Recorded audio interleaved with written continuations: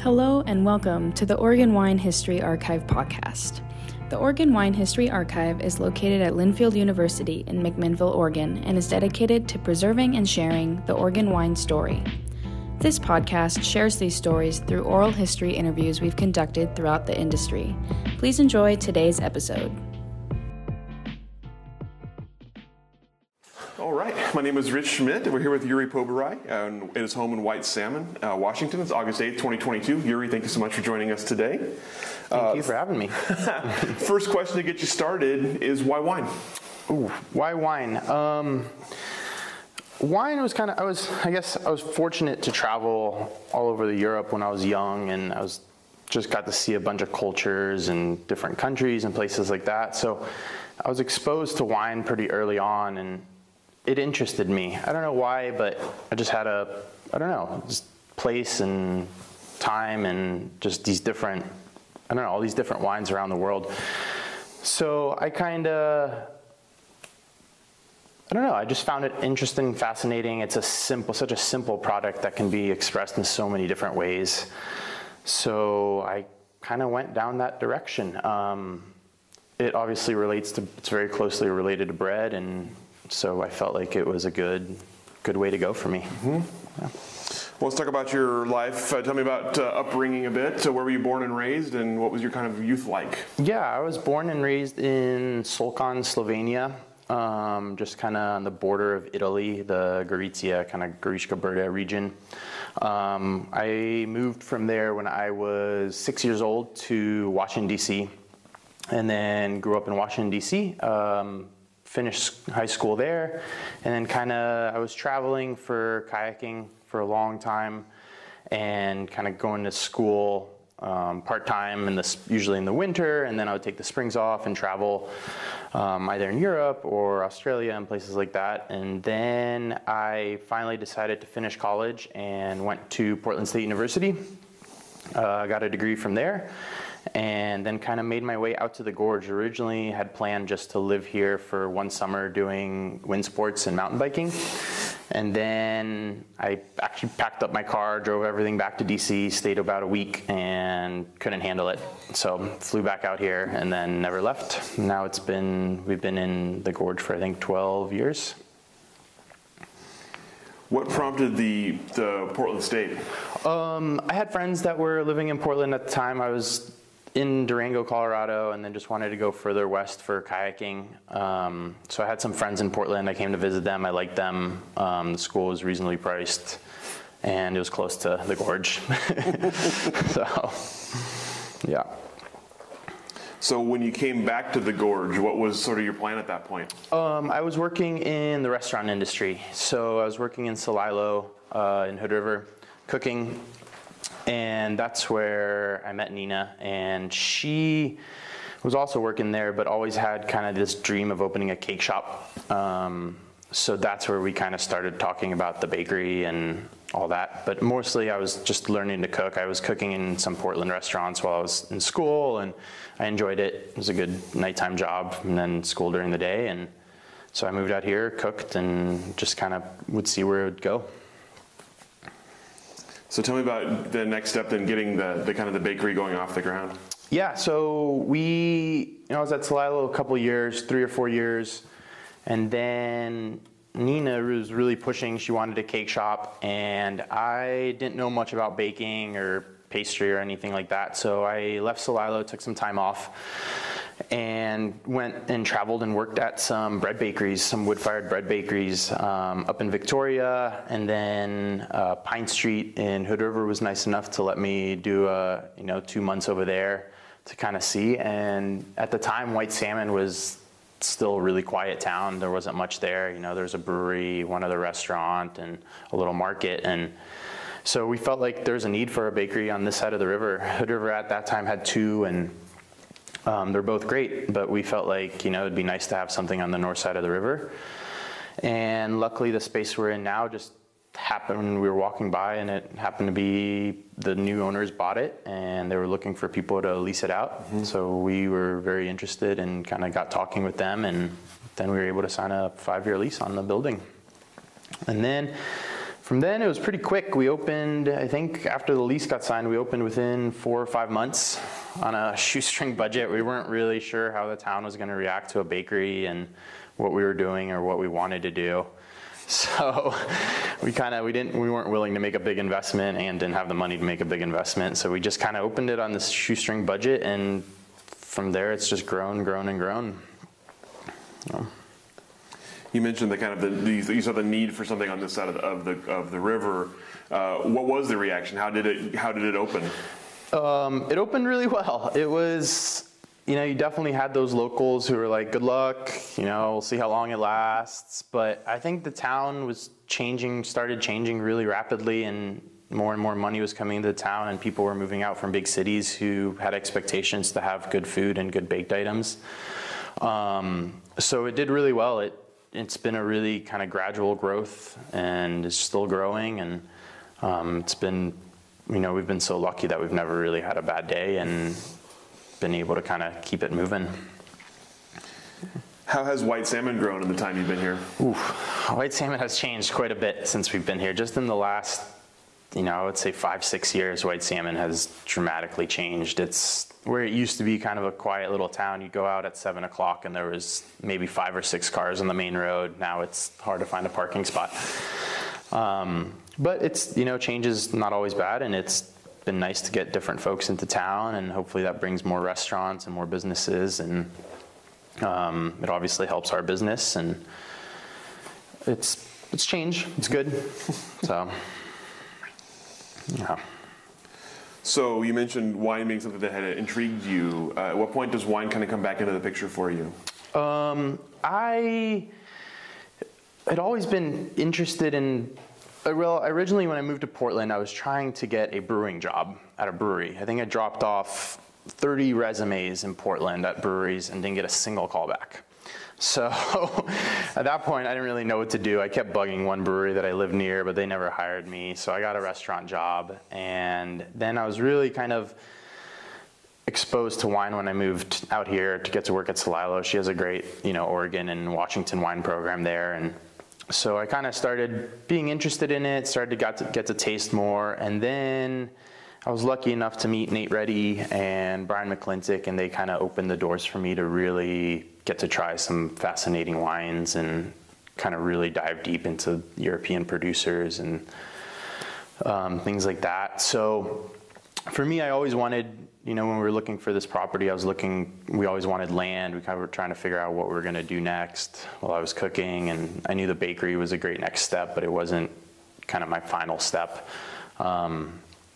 So we luckily stumbled upon this 10-acre property where we can plant vines and have a cellar and do everything. So that's how it kind of that's how it kind of made it happen into what it is right now, and hopefully keep it growing and going that way. And then I was lucky enough in 2018, I made some wine up at Hayu. He let me do a little bit there. And then 2019, I got to go work harvest over in Europe.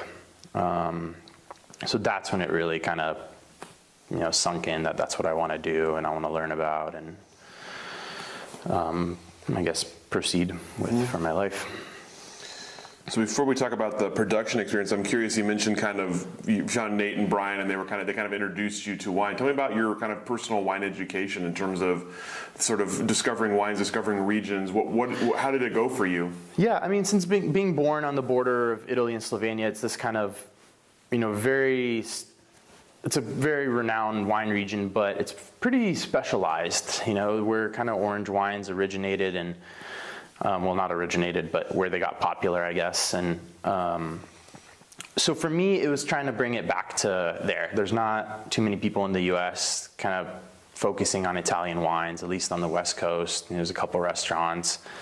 So I wanted to know if I was going to try to make wine from that region, or at least use grapes that are from that region. I wanted to be able to be familiar with it and be able to express what I see over there and somewhat over here. So that's what kind of motivated me to lean towards that Italian, Slovenian wine.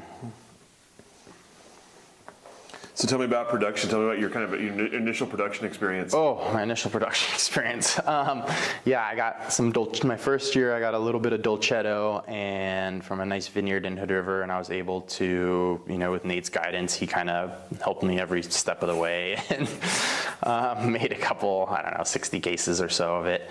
And then I just kind of studied. I read books. I did that master Cours de Sommeliers. I started down that road thinking maybe that's how I wanted to go, but then realized it wasn't for me. And then looked into the WSET, but never really went down that road with the bakery being so busy. I never had too much time to study and things like that. So then 2019, I was finally able to get away and do a month over in Europe. And that's where I really learned a lot. Got to, 12-hour days, 7 days a week. You learn take notes and learn as much as you can. And that's what kind of influenced me in the wines that I want to make. So what was that experience like for you? What did you learn? Oh, it was great. I got to work at Grosvenor, and everything from we would get up at 6 in the morning, go pick for 6 hours, 7 hours, have lunch, and then go back to picking, hopefully finish picking for that day, go press all in the same day. So everything was done the same day, and or go macerate the wine, whatever we did. And then, days we weren't picking, we were bottling. So it was just a whole array of things. And I was kind of introduced into that, I guess, natural wine where we didn't do too much with lab testing or any of that stuff. It was all just kind of by taste. We would taste grapes when they came in, when they were fermenting, and at every step of the way. And then that's when we would kind of decide what was ready to bottle and what wasn't.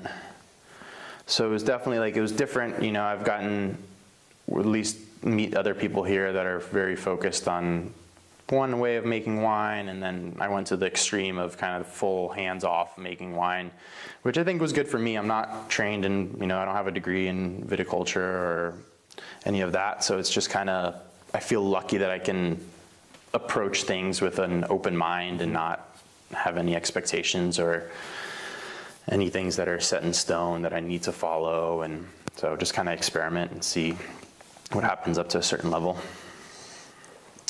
What did you enjoy most about that kind of first month in Europe experience? Harvest was a lot of work, but it was just bringing this single cultivar in and just, getting to taste all the different wines and just getting to taste from each vintage how different it is, how different it is in barrel from year to year. I was lucky to taste back from, wines from 1983 in bottle to stuff that's still in barrel from 2000, 2008, 2009 that are still in big casks. And then even from 2008 to the present, things get bottled and then they still age in bottle for another 4 years for the whites and 8 years for the reds. So it's kind of just learning how wine evolves and how the tastes change over these long times.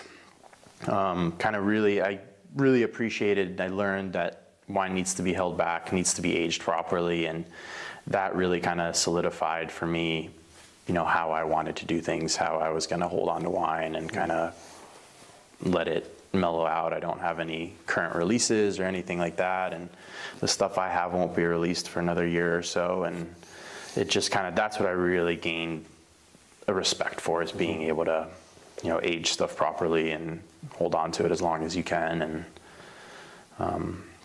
yeah. So when you came back from that experience, what were you kind of envisioning? What was your next step? What were you going to do when you got back? Or what did you do when you got back? The first step was kind of clearing the property. I knew I wanted vines at least planted. We had, a couple of clear acres on the south facing Mount Hood, and I knew I wanted to get those planted. So that was the first thing we did, was try to get vines in the ground. Unfortunately, we didn't have much water the first year, so a lot of stuff struggled. Then the second year we replanted and we got that heat wave, and that killed most of my stuff. So it's just been a kind of a little battle of trying to get the vineyard planted while also making very small quantities of wine to kind of eventually release. And then I was lucky enough, we were able to get this cellar built, tiny little thing, but it's underground and it holds temperature fairly well. And so that was kind of the big next step, was just let's find a place where we can age it and have somewhere that's temperature controlled without really, having to do too much electrical work and all that. So we got this built, and this got finished last August. And now we're kind of starting to focus on production side stuff, trying to get, if we can do 10 to 15 tons of grapes this year would be great. What did you plant, and why did you choose it? We planted Nebbiolo, Ribolla Gialla, Frulano, and then there's some mixed stuff in there. I know I have some Teraldigo, some Pignolo, some Malvasia kind of randomly in there. I planted it just to see how it would do. The quantity, it's such a small vineyard that it's really not huge quantities, but I was interested in bringing those grapes. I get to taste, like Mathiassen's Ribolla out of the Vare vineyard, and just, it's a fun, different expression of what that grape can do. So I'm interested to see how it'll do up here. So that's what we focus primarily on. We have a little bit of Nebbiolo because my partner, she loves Nebbiolo. So we'll have about an acre block of that. And those are kind of that's what we plant in. Yeah, just to kind of bring, a little bit of Europe back over here. Mm-hmm.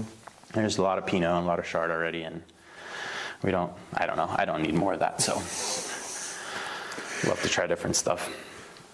So in the meantime, as you're planting the vineyard and developing your own source, you mentioned finding grapes elsewhere. Where have you found stuff that excites you? Yeah, this year, I was lucky enough to work with Steven at Enelema. He gave me a couple tons of Godeo last year and the year before. And then this year we're doing some Sangiovese from 3 Mile Vineyard, the Dalles. And then we get Pinot from East Side Vineyard in Hood River. And then we're looking into a new vineyard up in Yakima, which is a biodynamically farmed vineyard, for possibly Sangiovese, and hoping for some Nebbiolo from him. But I'm kind of looking for smaller, interesting vineyards that are, either farming organically. If dry farming, that would be even better.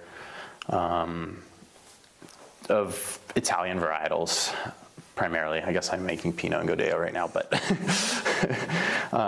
but hoping to go kind of down the path of doing some Nebbiolo to be able to age it for a couple years, and then play around with Ribolla and Frulano. So a lot of those varietals are fairly uncommon, unknown here. Tell me about your sort of how will people find out about them? How will you kind of teach people about what these grapes are? Yeah, I think they're unknown, but they're also so similar to other varietals that are already pretty mainstream. You can taste a Ribolla that's on New Oak that's very similar to Chardonnay, or Frulano that's that can be a little bit of wood on there as well, and it'll have this kind of tanginess, like like Riesling, or just a little bit bigger of a grape. So we're kind of, I guess, not trying to hit this like niche orange wine market or anything like that, but just trying to, with the bakery and with what's going on with the wine list there, we have this potential to kind of steer people in a direction to try something new, and I think that's important. So we don't have a big production, and we never will, so we're not looking to sell tons of wine. So it's just kind of being able to get the right people to kind of, who are willing to try something new and different, I guess, to explore. And once you get them to try it once, they might come back, and then it's a lot easier. But yeah, we'll see. We'll see when, I feel like the stuff that I've gotten to taste made in the US has all been really interesting and fun, and I think people are looking for that these days. So tell me about the production here so far. What kind of method style are you going for so far, and what do you have plans for in the future? Yeah, so last year we did about 300, 400 cases, I think. We do all natural fermentations, all in wood usually. We have a couple, 10 hectoliter vats, wooden vats that we use. If not, we'll just take the heads off of the pungeons or regular barrels and try to ferment everything in wood. We do whole cluster for everything. And then for whites, we tried doing like a direct press. We just have a wooden basket press that we use. So try to do a direct press white to try to get it nice and clean. And then playing around with some skin contact stuff. We're doing roughly 2 weeks to 30 days, also natural fermentation. And then it'll get transferred to barrel and just age in barrel for probably 2 or 3 years before it's released. For the reds, I'll do usually about 2 weeks or until they're fully done with fermentation with primary. And then they'll be transferred into puncheon or larger, like 1,000-liter casks.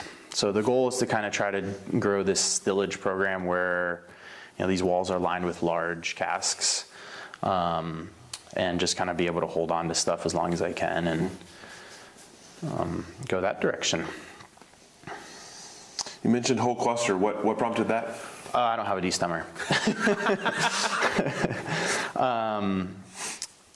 I mean, grapes are, you know, the whole bunch is the representation of the grape.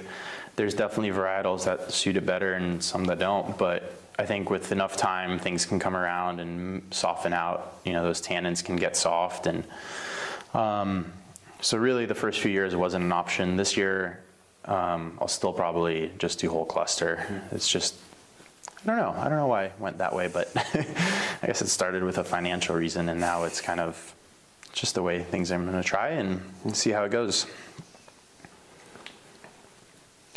You talked earlier about the wine list at the bakery, so tell me about how that sort of came about and what you've done with it so far.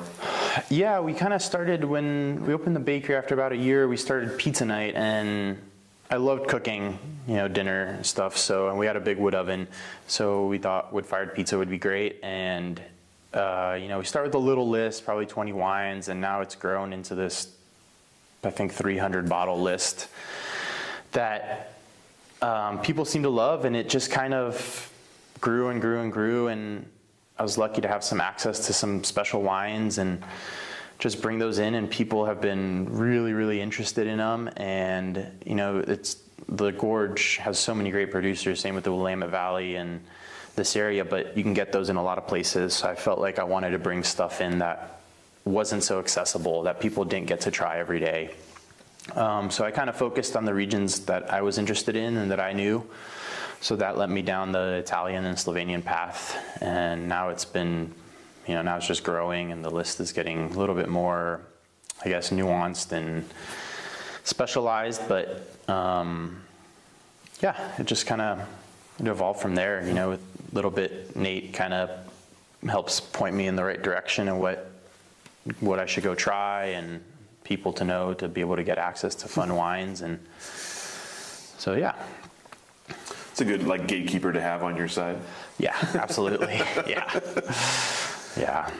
So in addition to kind of trying to showcase regions you're excited about and maybe are less accessible, what else are you looking for in a wine for that kind of list that you want to showcase? I'm pretty classic. I like classic wines that are made without too much added stuff. I'm not a big fan of funky, weird, you know, V8 wines. I do, like, even though I have a pretty big orange list, I stick to the producers that make pretty clean, you know, skin macerated wines that aren't overly oxidized or overly V8.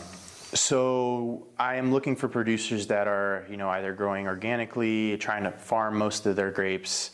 If they're biodynamic, that's great, but not really, not a thing that needs to be checked off. So I look for smaller producers that are, I think, doing something interesting with reasonably clean and classically, you know, classic wines that, you know, Barolo should taste like Barolo. Same with Barbaresco, or, you know, if I get a Pinot from northeastern Italy, I want it to taste somewhat like the Pinots that I'm familiar with from Burgundy. And so I look for those kinds of producers, those bottles, ideally not mass produced, and there's not much on my list that's, you know, from producers that are bigger than, I don't know, a couple 100,000 cases. So, yeah. Sounds very big in Oregon. Yeah, it's That's true. But there's, we definitely have a couple local people on the list that I really enjoy, like Analema and Hayu and some smaller guys now that are starting their own projects that are, trying to farm their own grapes and do things what I think is correct. And I appreciate that, so I'll put them on the list. You talked about the property a little bit earlier, and obviously we're in your new cellar here. Tell me about its evolution so far, and what comes next. What are you looking to do next year? Yeah, so now that the cellar is kind of done, we're getting a bunch of more large wood casks this year. A container of amphora are actually supposed to arrive next week that I ordered from Georgia. So those will get buried in the ground down by the press room or garage. And we're hoping to focus on the farming. When we have enough storage, then we can start, and production space, we can start kind of focusing on the vineyard, getting that nice and healthy, and hoping to have a little bit of a harvest from there this year, and then even bigger one next year. So that's kind of where our next step is, really put some time in the vineyard and try to get that healthy and growing good grapes. How big is the vineyard now? The vineyard's going to be, right now it's planted about 1.5 acres. By the end it'll be about 4 acres. And you talked about kind of, you work with various farming practices. So with your own vineyard, how are you farming it? Right now it's been farmed organically, and that's how it's going to be farmed. I'm pretty minimal. I don't till, I barely mow. I mow just so I can work on the irrigation when it breaks. Right now it's kind of been, though, just a thing I don't have enough time to be able to really focus on everything. But we didn't do any sulfur sprays this year, just a little bit of oil. We're doing some beneficial sprays for biology stuff, but it'll be farmed organically for sure. I'm not quite ready to dive into the biodynamic side of things. I don't understand it well enough, and B, I'm a little bit hesitant on some of the stuff I do understand. But we do spray compost teas and that kind of stuff to help the soil. And that's how I'm going to try to farm it. I tried planting it without irrigation, and it only about 50% worked.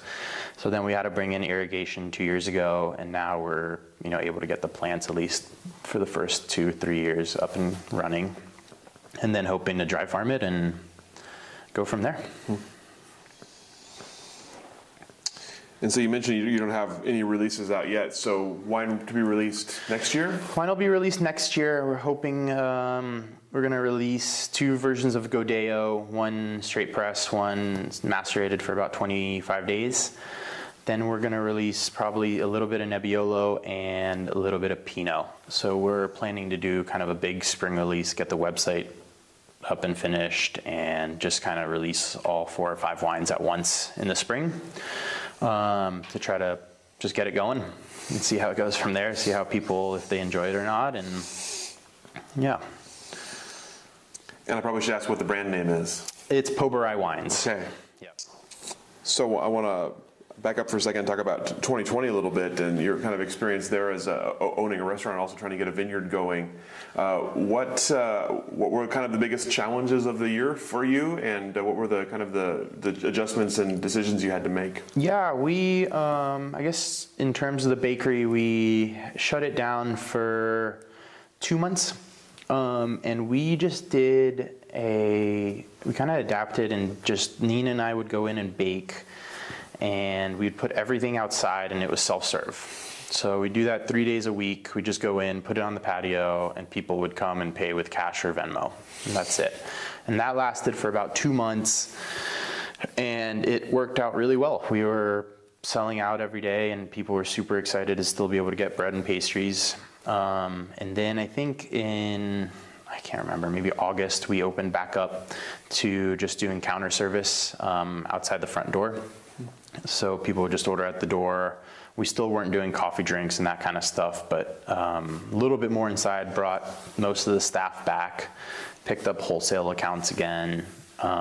So we were very fortunate that COVID didn't affect us too much. We were able to stay busy through all of it, and the bakery, financially did all right. And we're just happy to open the doors back up and get all our staff back employed and get going. And then I think we fully opened up, April last year. I could be totally wrong, but I think April of last year we totally opened up the inside again, and now it's pretty much back to normal.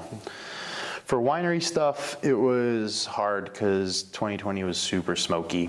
We had a lot of smoke here. So we got fruit from Horse Heaven Hills, Nebbiolo, which was actually not smoke affected at all, which we were super lucky with. And then we got Pinot from Atavis Vineyard right down the road, which was terrible. And now it's just sitting in puncheon, and we're seeing if it's going to ever come around. But again, it didn't help to do whole cluster in 2020. And we did try to shorten the maceration time a little bit, but it still, I think, was on skins for about a week or two. And it's a smoke bomb. It's terrible. But we were lucky with, with Godeo from Steven, wasn't smoky, and the Nebbiolo, that was mostly what we made. I think we got 4 tons, and it was very clean and really nice and coming around really well right now. So it wasn't too bad for us. But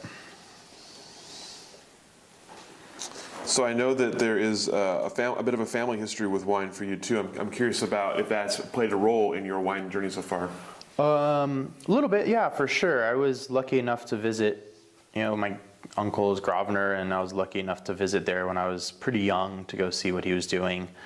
And then got to go work harvest there in 19, and I still, can call him up and ask for advice and things like that. So it definitely helps.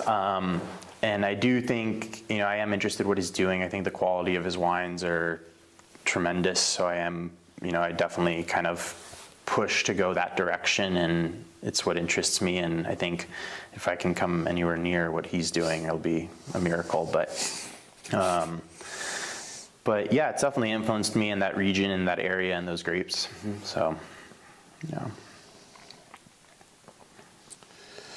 So with the gorge, I'm curious, how have the wines out here evolved since you've sort of been aware of them, and what do you see happening next in this area?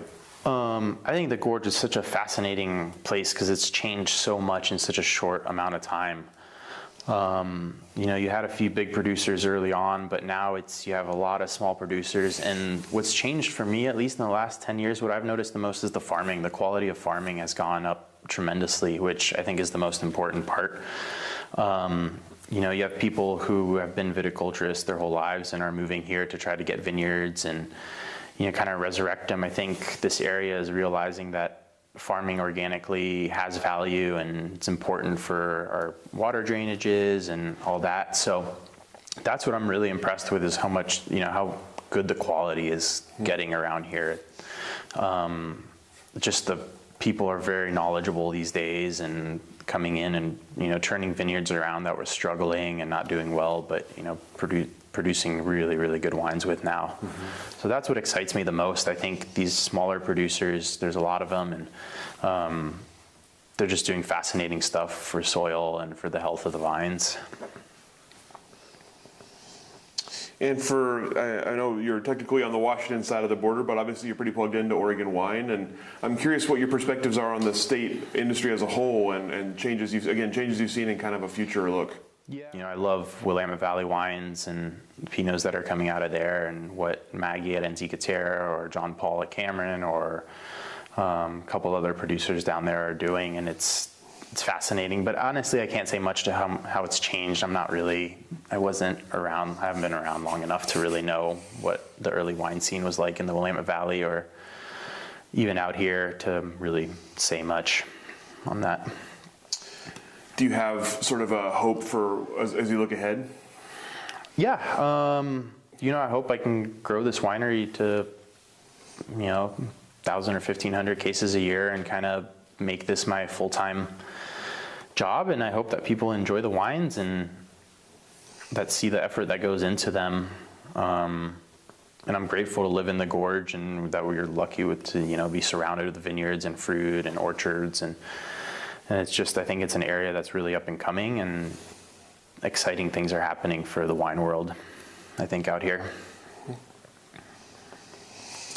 What about for the bakery as you look ahead? Yeah, the bakery's been doing great, and it's, we're lucky enough to have a really good staff. Our our manager does a great job kind of running it for us now, and we're still there every day and working hard, but it's definitely, we're able to step away a little bit more and focus on some other projects.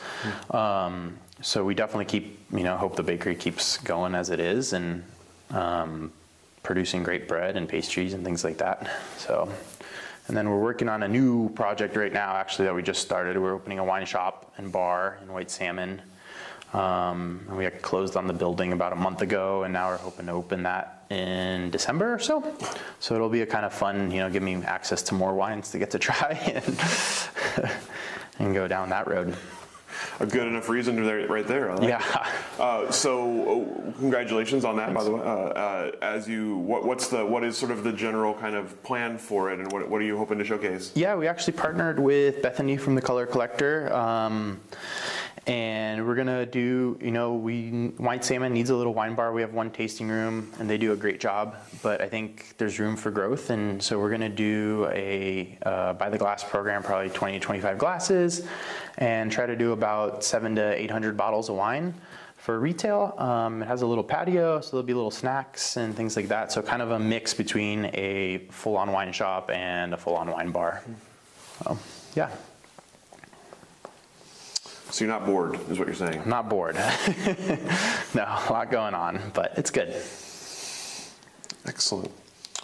That's all the questions that I have for you. Anything I didn't ask that I should have? Anything we didn't cover that you'd like to cover? No, I think that's, excellent. I think that's good. Excellent. Well, thank you so much for your time and hospitality in your brand new cellar here, and we'll go ahead and let you off the hook. Thank you. Thanks for coming out. Thank you. Thank you for joining us for this edition of the Oregon Wine History Archive podcast. And thank you to all our supporters, partners, donors, and interviewees who have helped make our project a success. Be sure to check out our website at OregonWineHistoryArchive.org for more interviews, photographs, wine labels, and more. And stay tuned for more interviews as we tell the story of Oregon wine. The Oregon Wine History Archive podcast is brought to you from the Oregon Wine History Archive at Linfield University, with a very special thank you to all the Linfield Archive students who have contributed to these oral history interviews over the years.